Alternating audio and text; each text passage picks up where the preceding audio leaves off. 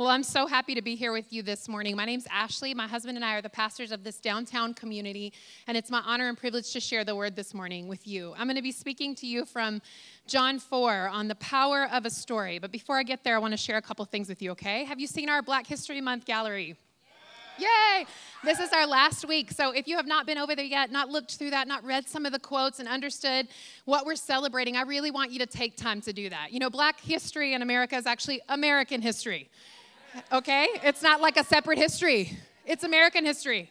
And so because of that, what we want to do is spend some time acknowledging the legends in the Black community who are there, who are here now. Some of them are very present day. And so we want you to check that out and make sure that that's something we do all year long, not just a month that we celebrate, but it is a time for us specifically this month to take time out and do that. So grab a friend and go through them all, okay? You know, this last week I went to a wedding in Los Angeles. It was a 24-hour trip. I left at 5:30 in the morning. Bless the lamb. That meant a 3 a.m. leave my house. Hi! And then left LA the next morning at around 11. But it ended up that I was in a hotel room in a neighborhood that I served for 15 years. And my hotel room happened to be right across the street from the church that I spent 15 years in. And as I sat in that hotel room, I started going through the faithfulness of God in my life. I was so overwhelmed. You know, your body remembers things. There's books about this, whether it's trauma or it's very significant moments in your life, your body remembers. So sometimes you can step into a place and you're like, I have no idea why I'm so anxious. Thanksgiving dinner, maybe? Anyone? Or you can step into a place and be like, oh, God, what you did here. There's so many times in the Old Testament where they would build a little monument just to remember God, to remember his faithfulness, to remember what he had done. And I felt so strongly the Lord doing that in my life while I was on this trip. And I began to recount the stories. Because stories are so powerful. Stories are life-changing. You know, you can throw somebody with doctrine. You can sit them down and say all kinds of great scriptures from the Bible, and they will leave that conversation going, great. But you tell them a story. And it's a way to connect, and it's a way to reach into another human and understand their experience. To offer to another person your own experience in a way that is connective and loving and real and generous and kind. I thought about the time that my husband had been dizzy, had been going through a lot of bad headaches. We went to the doctor, and the doctor discovered a lesion on his skull. We happened to be having a prayer meeting that week at this place called the Bonnie Bray House in Los Angeles. The Bonnie Bray House is the place that started the Azusa Street revival. It was the home of William Seymour and his wife. The Azusa Street revival can be tracked back to millions upon millions upon millions of people who came to know Christ. He was a black man in a poor community in the early 1900s, and God used him to start a global revival. And the prayer meeting we were hosting was there in that house. And I told my husband, do not come home with that lesion on your skull. Don't come back without that thing gone. We just had a baby. I need you alive. Go. He goes to the prayer meeting. They begin to pray for him, lay hands on him. Went to the doctor the next week, gone. I thought about the community that we served. You know, Skid Row in Los Angeles is one of the biggest places in our nation for homelessness. They estimate that more than 10,000 people within a 2-mile radius are homeless. And some of that is including general relief housing, transitional housing, and people who are also on the streets. And our team arrived to serve in the house. And there's an emergency section downstairs for the men and an emergency section downstairs for the women. That's just people that they can't house yet. And so we went in, and a man fell over and died. Our team started to pray. He came alive. He came alive. And when the EMTs got there, they put him on a stretcher and took him to the hospital alive. And I started to think about how that was the center of my recovery journey. I came to Christ at that time, addicted to drugs, addicted to the abuse of alcohol, addicted with an eating disorder, struggling in dysfunctional relationships, struggling to find my place in the world, struggling to heal from my past. And the Lord started to do a work. Was it overnight? No. How many of you who are believers in this room, because you might be new to the faith and all this is sounding a little bit weird to you, but if you've been a believer for a little while, you think sometimes that you're signing up for like an overhaul program. Like, I'm just going to arrive at this place and all my problems will go away. All of my issues will be healed. All of my relationships will be functioning at all times with no tension and conflict. This is what I signed up for. Rude awakening. That's another religion. Because Christianity is one full of suffering, and Christianity is full of one of pain, and Christianity is full of one where we have to overcome hurdle after hurdle after hurdle. Because Jesus himself said, in this world you will have trouble, but never fear, because I have overcome the world. And I started to think about that 15-year recovery journey. I'm at 16 now, free from drugs, alcohol, and eating disorders. And I started to think about the work of God. I started to think about the suffering I had to choose in order to obey him. If you want to be changed, you will have to suffer. You just got to sign up. And you know what? My mentor from afar, Mama Joyce Meyer, always says, it's going to hurt either way. If you stay in your mess, it's going to hurt like hell. And if you get out of your mess, it's going to hurt like hell. So why not let it hurt like hell for your good? Be willing to suffer, to be changed, to grow. And then I started thinking about our time in New York, and I started thinking about us here at downtown. I started thinking about the miracles that we've seen. People's legs growing out. People healed from diseases that the doctor said they could not be healed from. People healed from infertility, holding babies in their arms. Couples that thought their relationship was over, who are working it out. People who have started the recovery journey, and it's hard, but they're on it. People who are beginning to heal from their past. People who have received green cards. People who are having their work sponsor their immigration status so they can become citizens of the U.S. It's a miracle. God has done a work here. And I started to think to myself, God, do more. Through us here at Downtown, God, what do you want to do? What doors do you want to open, God? How do you want us to serve our city? What difference do you want us to make? God, will you show us as individuals and corporately as a body what you're doing in the city? What is your movement, God? And let us jump in. And so I am praying and I am believing that the Lord would do a work through us here at Downtown. That Sunday church is not our only experience. That we don't come to church just so we can show up and check it off our list. Because I don't have time for that. Anyone else? I don't want to do nothing on my to-do list that I don't have to do. Goodbye. I want to see God move. Are you with me? And I believe the Lord is going to do that. Last night I woke up around 3 a.m. and I had a vision and a dream. And again, if you're new to Christianity, we're really on one this morning. So welcome to the family. It's crazy here. But I pictured the stage, and from the stage, which I believe is just representative of who we are, our way of influence in the world, nothing to do with the platform or who's on it, but our sense of influence where we are. And I started to see clouds billowing out, just clouds billowing out. And I thought about the glory of the Lord, the weight of the Lord. And then I thought about that passage of scripture in Amos that says, let justice roll on like a river, and let righteousness flow like a never-ending stream. And I thought to myself about justice and righteousness, and Lord, would you let us walk in your holiness in such a way that the world around us would be impacted? God, would you help us to choose obedience so that people can look at our life and go, there's something different about you, and I want to know. I want to know what it is.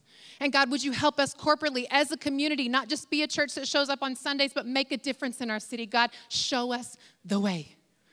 And so I'm going to pray as we get into the word this morning that God would move in our hearts corporately and that God would move in your heart as an individual. So Jesus, we're here before you, God, surrendered. Lord, we are asking for your way. God, we are asking you to help us, to give us courage and grace to face the things we need to face, God, to overcome the things we need to overcome. God, that we could be salt and light on this earth so that people would know the goodness of the Lord in the land of the living. And I pray for those who are faint of heart this morning, God. They are weary. And God, I pray that they would trust in your grace. God, that you would lift their eyes toward heaven, that there is something bigger than their circumstances, that there is something bigger than the pain that they're facing. There's something bigger, Lord, than the relationships that they're a part of now. God, you are doing a new thing.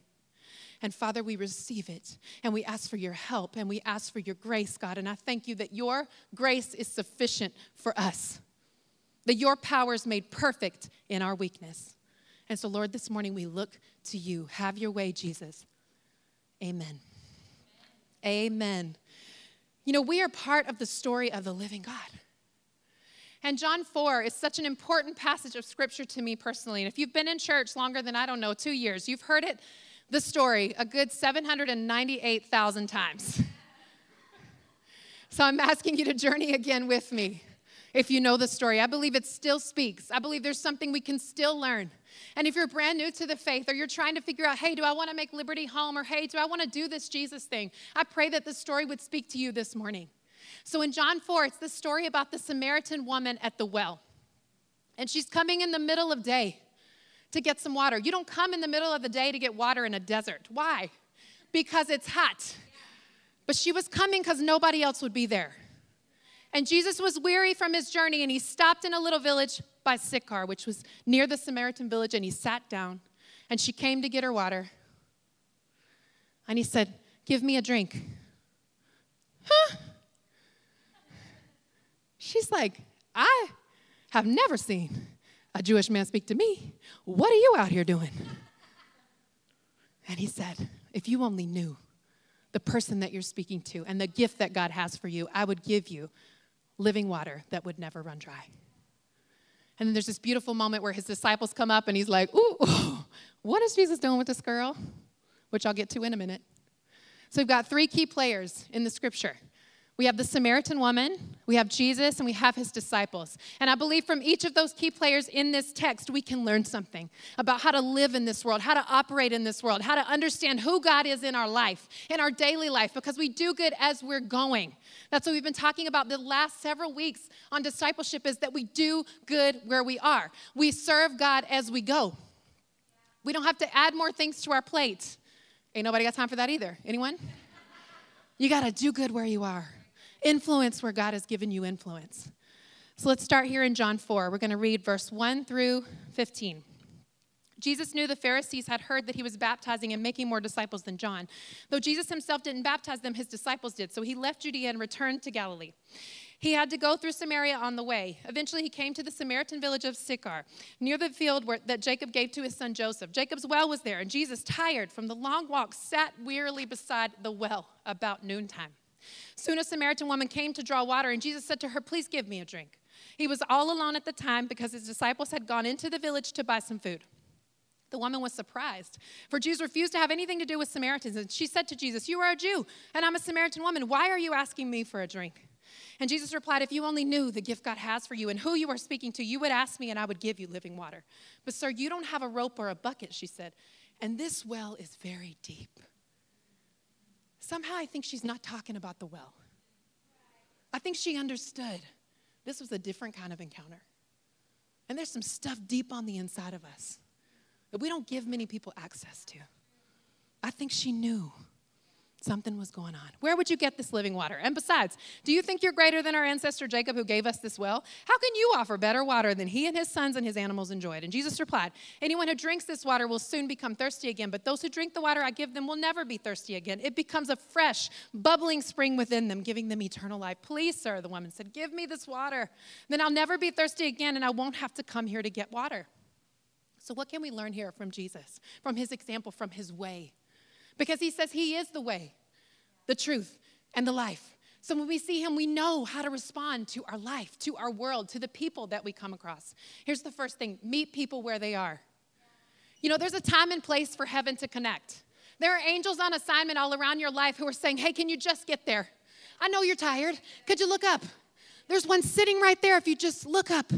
I know you're exhausted and weary, but I placed you there. There's a time for heaven and earth to intersect. And he met her where she was. You notice he didn't try to fix her. He didn't try to give her advice. He didn't tell her what she should do or scold her for where she was. He just met her where she was. And you know what? In his humanity, he understood her weariness. He related to her where she was. The next thing is to respect what people know. He spoke to her like a human being, like a peer. He didn't look down on her like was common in the culture for Jews to look down on Samaritans. He didn't do that. He spoke to her. He was kind to her. He did what no one else would do. He was willing to have a dialogue. He did not ask her to turn her brain off. Can I get a hallelujah?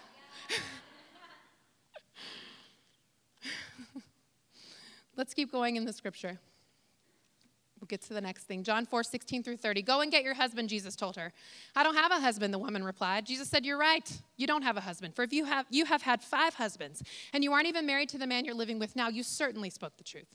Sir, the woman said, you must be a prophet. So tell me, why is it that you Jews insist that Jerusalem is the only place of worship, while we Samaritans claim it is here on this mountain where our ancestors worshiped? And Jesus replied, believe me, dear woman, the time is coming. Well, it will no longer matter whether you worship the Father on this mountain or in Jerusalem. You Samaritans know very little about the one you worship, while we Jews know all about him. For salvation comes through the Jews. But the time is coming. Indeed, it's here now when true worshipers will worship the Father in spirit and in truth. The Father is looking for those who will worship him that way. For God is spirit, so those who worship him must worship in spirit and in truth. The woman said, I know the Messiah is coming, the one who is called Christ. And when he comes, he'll explain everything to us. And then Jesus told her, I am the Messiah. And just then the disciples came back. And they were shocked to find him talking to a woman, but none of them had the nerve to ask, what do you want with her? Or why are you talking to her? The woman left her water jar beside the well and ran back to the village, telling everyone, come and see a man who told me everything I ever did. Could he possibly be the Messiah? And so the people came streaming from the village to see him. So the next thing we can learn from Jesus is to tell people the truth. Tell them the truth. Tell them the truth about captivity. He could have just been like, yeah, that's tough. And I don't know if you've sat in a church before where they taught this message as though this woman was a negative woman who had 5 husbands and she was doing all these different things. Women didn't actually have the power to divorce anyone in that time. So this was not actually her own doing. She had been abandoned and rejected over and over and over and over and over and over again. And he knew that. So he said, I see you. I see where you are. I see that you feel rejected. I see you showing up here to get water at noon. Let me tell you something. I got a gift, a river of living water. And when you have it on the inside of you, you will never thirst again. That thing that you're looking for to fill that void, that thing that you're looking for to cover up that abandonment and rejection, I have living water that you will never thirst again. He told her the truth about captivity. And then he told her the truth about religion. I love what he said. He said, you Samaritans know nothing about the God that you worship. And the Jews know everything about the God they worship. But there is a time coming, and it is here now, that true worshipers will worship me in spirit and in truth. So what is he saying? He's saying, your people don't know much about me scripturally. My people know everything about me, but they don't know me in spirit and in truth. They don't actually know how I operate. They don't actually love me and worship me. They know doctrine for days, but they are not living in the Holy Spirit of God that would transform them and the life they lead. So he's saying there is a time now. And he doesn't want us to have a random connection to the Holy Spirit where everything is a sign. Every little thing is something we might be able to worship. Every little thing is pointing towards destiny. Whatever we see in the Spirit will be rooted in Scripture. And he doesn't want the opposite, where we could quote the Bible from front to back, but not see God move, not see miracles, not see freedom, be bound up in legalism. That's not what he wants for us. He wants true worshipers who will worship him in spirit and truth. Can I take some pressure off you? You're not perfect. Look at your neighbor and say, neither are you. And look at your second choice and say, especially not you. You really ain't holy. I know you. In Romans 10:4, it says this, for Christ is the end of the law for righteousness to everyone who believes. Christ is the end of the law for righteousness for everyone who believes. So you know what makes us righteous? Belief. Not our works, not our effort, not how much scripture we know. Belief. For Christ is the end of the law for righteousness to everyone who believes. And last thing, he told them the truth about their place in the world. Just speaking to her changed her narrative. Just speaking to her changed the narrative. She couldn't. He couldn't change the structural, societal things that were in place to hinder her, to keep her down, to keep other people down. He couldn't change that. But he knew who she was. He gave her dignity. He affirmed her value. He affirmed her personhood by speaking to her, by offering her living water, so that she was not bound by her labels. She was not bound by what people said she was. She was not bound by her past, but she was bound by Christ Jesus, who has set us free with her belief. And the last thing he teaches us is that he let her go. He didn't say, all right, I'm going to take you now on this very long journey. He just let her go. He sowed a seed that he probably wouldn't see the end of. He sowed a seed. He teaches us to sow seeds. He teaches us to walk alongside other people because we are discipling unto Christ, not unto ourselves. Discipling unto Christ, not unto ourselves. And the beautiful thing is he didn't try to fix everything in that moment for her. He didn't lay hands on her and say, let me pray for you and get rid of all the abandonment and rejection that's in your heart. He spoke a word, offered her an opportunity to believe, and she said yes. And then she started the journey. Friend, why are we so afraid of brokenness? What is it about our life that we want to be perfect and we want to show up with everything put together and want everybody to see us? Everything is awesome. Blessed, too blessed to be stressed. Anybody? For what? For who? There's not one time in Scripture that God says, I want you to be perfect. He says, I want you to be whole. We are going to make mistakes. Failure is absolutely a part of this journey, and that's why we let people go. That's why we disciple them unto Christ, because I don't have it, and you don't have it either. My well will run dry. My grace is not inexhaustible. Ask anyone in my household. Like, get out of here right now, or something bad gonna happen. So, go to your room. Get these kids. Somebody come get these kids. I do not have the kind of love and the kind of mercy that will never dry up. But God does. His grace is inexhaustible. We can never exhaust him. Your addiction does not exhaust God. Your recovery process does not exhaust God. He's not mad when you get down on your knees one more time and say, God, I did it again. Help me. He's not frustrated because he says, yes, and I have what you need. The blood on the mercy seat will never run dry. Never. The cross is the finished work. Brokenness is good. If you think about your favorite movie, there's conflict, there's tension, there's brokenness, there's horrible things that happen typically, unless you like rom-coms. And then, to be honest, they're just a bunch of dysfunctional relationships, but they're cuter, so we let it all slide. But listen, you don't want to be doing none of that stuff they're doing up in the movies. Not even the Christian ones, most likely.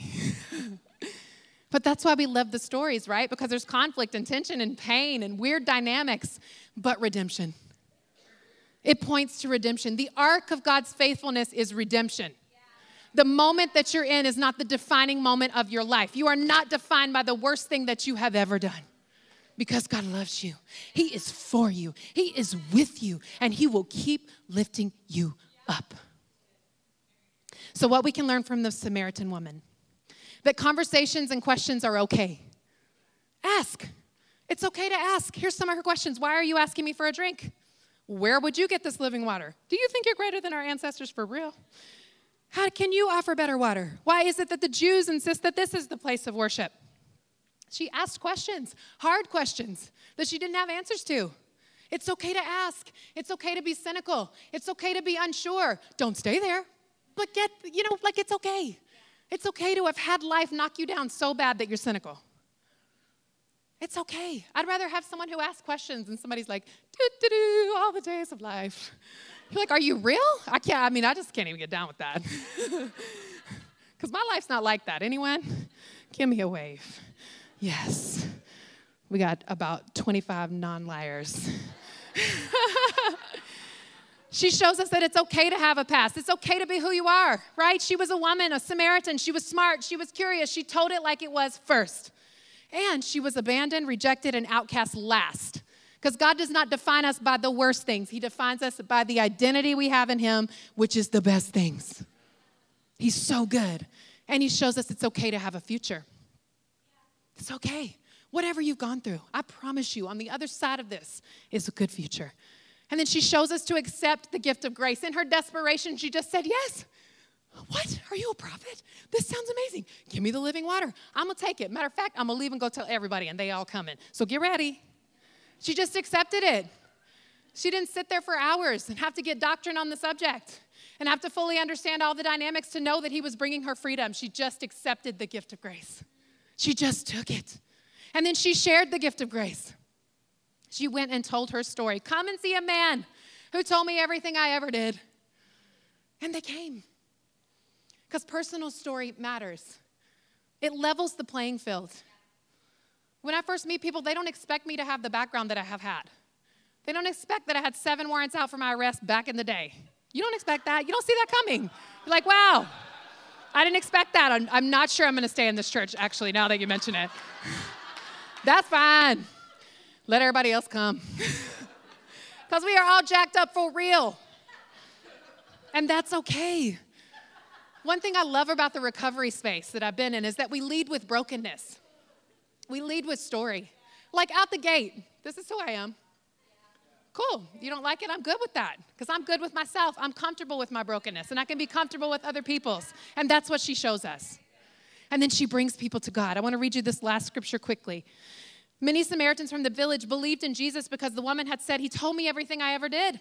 When they came out to see him, they begged him to stay in their village, so he stayed for 2 more days, long enough for many more to hear his message and believe. Then they said to the woman, "Now we believe, not just because of what you told us, but because we have heard him for ourselves.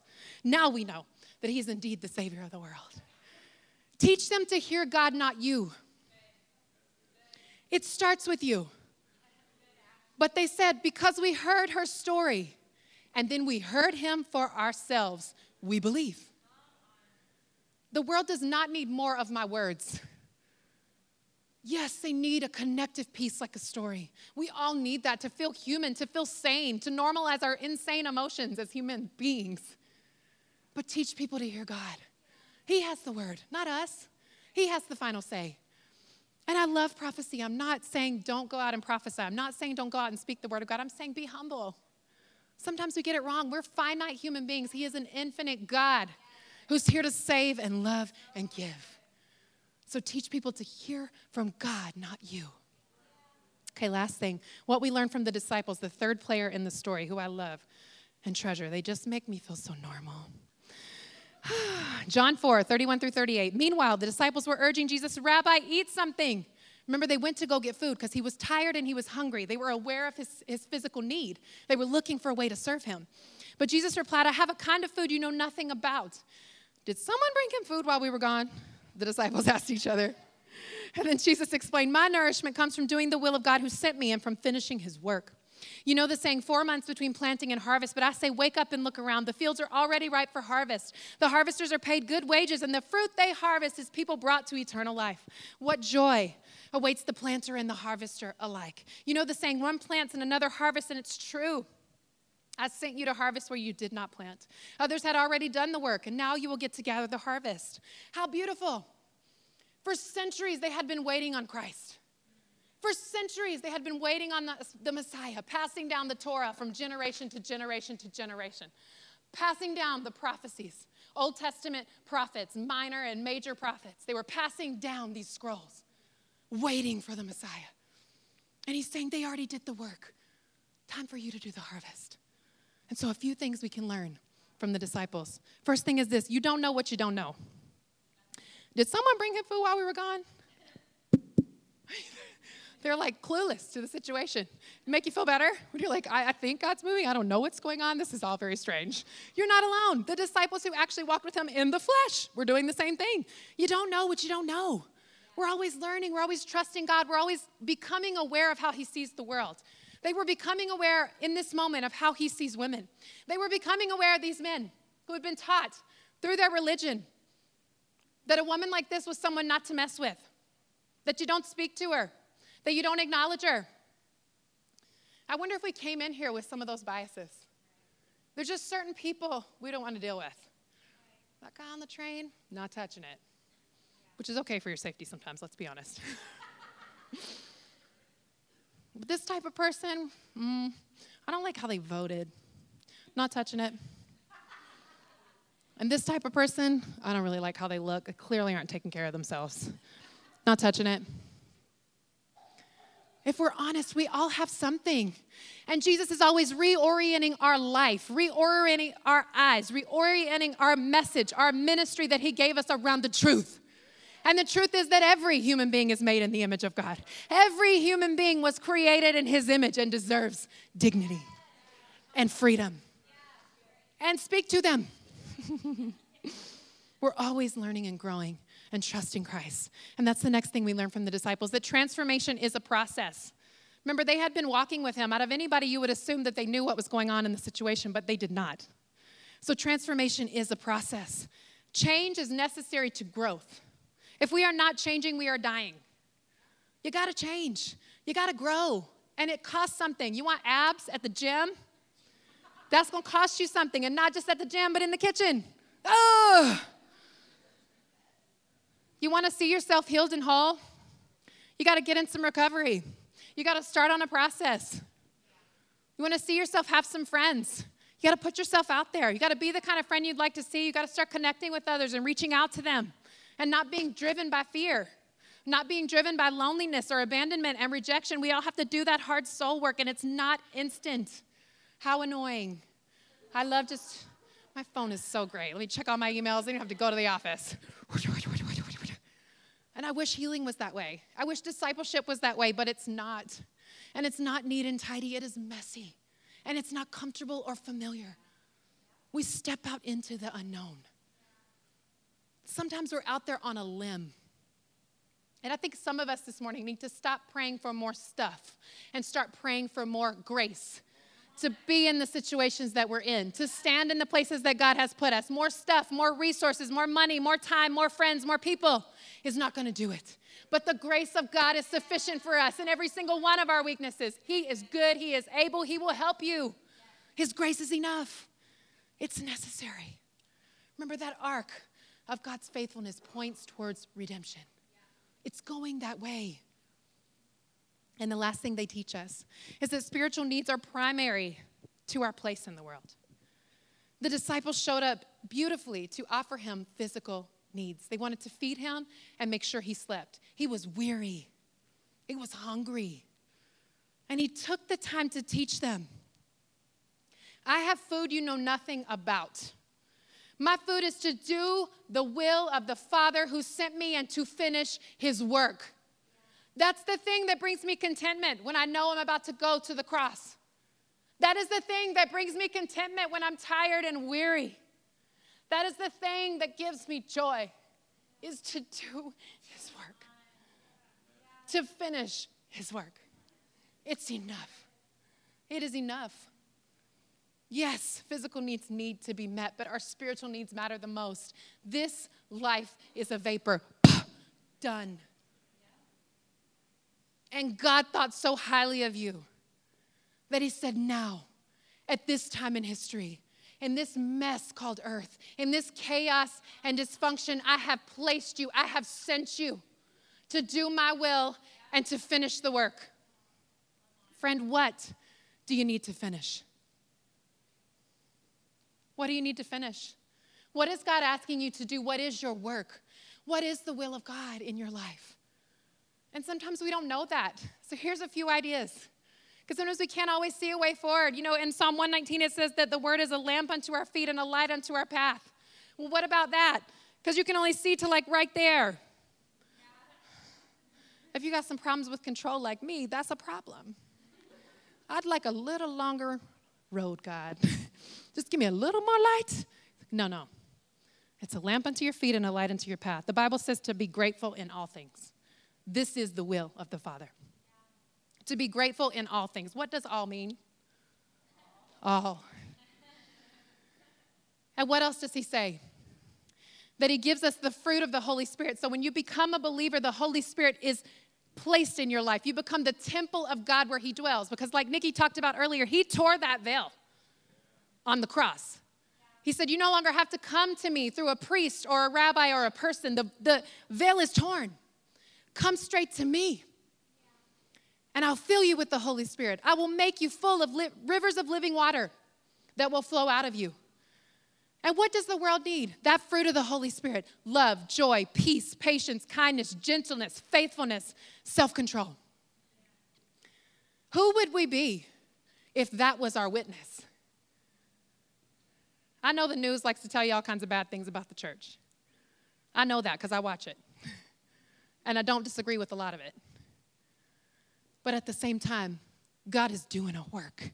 And he loves his church because the church is you and the church is me. And when we operate with love, joy, peace, patience, kindness, goodness, faithfulness, and self-control, there is something different on our life.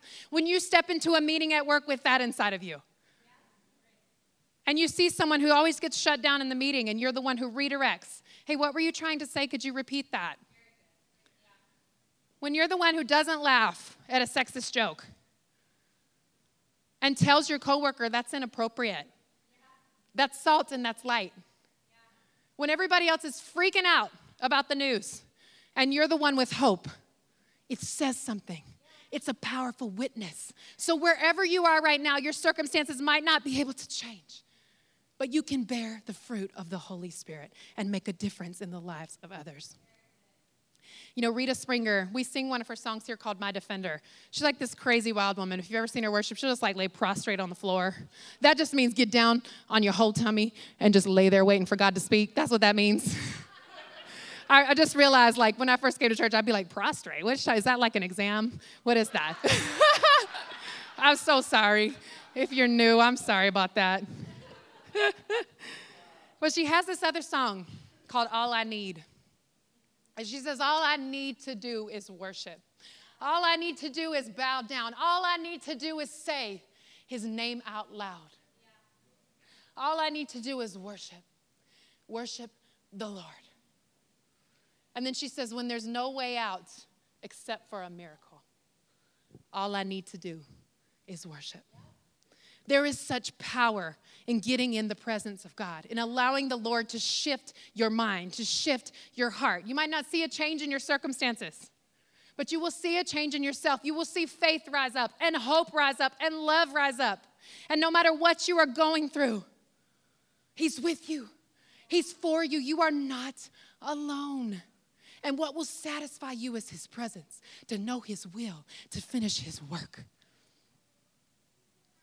He's so good. I think about Martin Luther King, the last time he preached, and he talked about, my eyes have seen the coming of the glory of the Lord. And he talks about how I'm not concerned with all the things. I just want to do God's will. And he drops the mic because he's Martin Luther King. Yeah. It's powerful. But what if we get to that place where it's like, God, I don't have a plan B. I don't know if anything's going to work out. God, I'm not even sure at this moment you're going to heal me. But I will do your will. And it will become primary in my life. My comfort will not be primary. My security will not be primary. Me feeling good all the time will not be primary because it's not even biblical. Help me to do your will, to finish your work. Romans 5, 3-5, I want to read you 2 scriptures, and then I'm going to pray for you. Not only so, but we also glory in our sufferings because we know that suffering produces perseverance. Perseverance, character, and character, hope. And hope does not put us to shame because God's love has been poured out into our hearts through the Holy Spirit who has been given unto us. Come on, worship team, come on up. In James 1, verses 2-8, my brethren, count it all joy when you fall into various trials, knowing that the testing of your faith produces patience. Let's just stop right there because that means there'll be testing. Who is annoyed by that? I don't want any testing. I just want it to work well all the time. Anyone? But it's the testing of your faith that produces patience. So let patience have its perfect work that you may be perfect and complete. Here the Greek word perfect translates to whole, full of integrity. It's not talking about perfect, hitting every mark. It's talking about wholeness. Wholeness. Perfect and complete, lacking nothing. And if any of you lacks wisdom, let him ask of God who gives to all liberally and without reproach, and it will be given to him. You need wisdom, God has it for you. You need grace, God has more and more grace. You need mercy for something that you've done. Friend, I tell you, as someone who has done the most, that God has mercy so rich, it won't make any sense to you when you feel it, when you receive what God has for you. It will wash away your past. It will wash you clean. It will make you new. So let's bow our heads because I want to pray for you. Jesus, we love you. We have come before you, Lord, to pour ourselves out this morning like a drink offering unto you, Lord. And I pray that the fragrance rises to heaven and is sweet unto you. God, I ask you to have your way. Your people need you, God.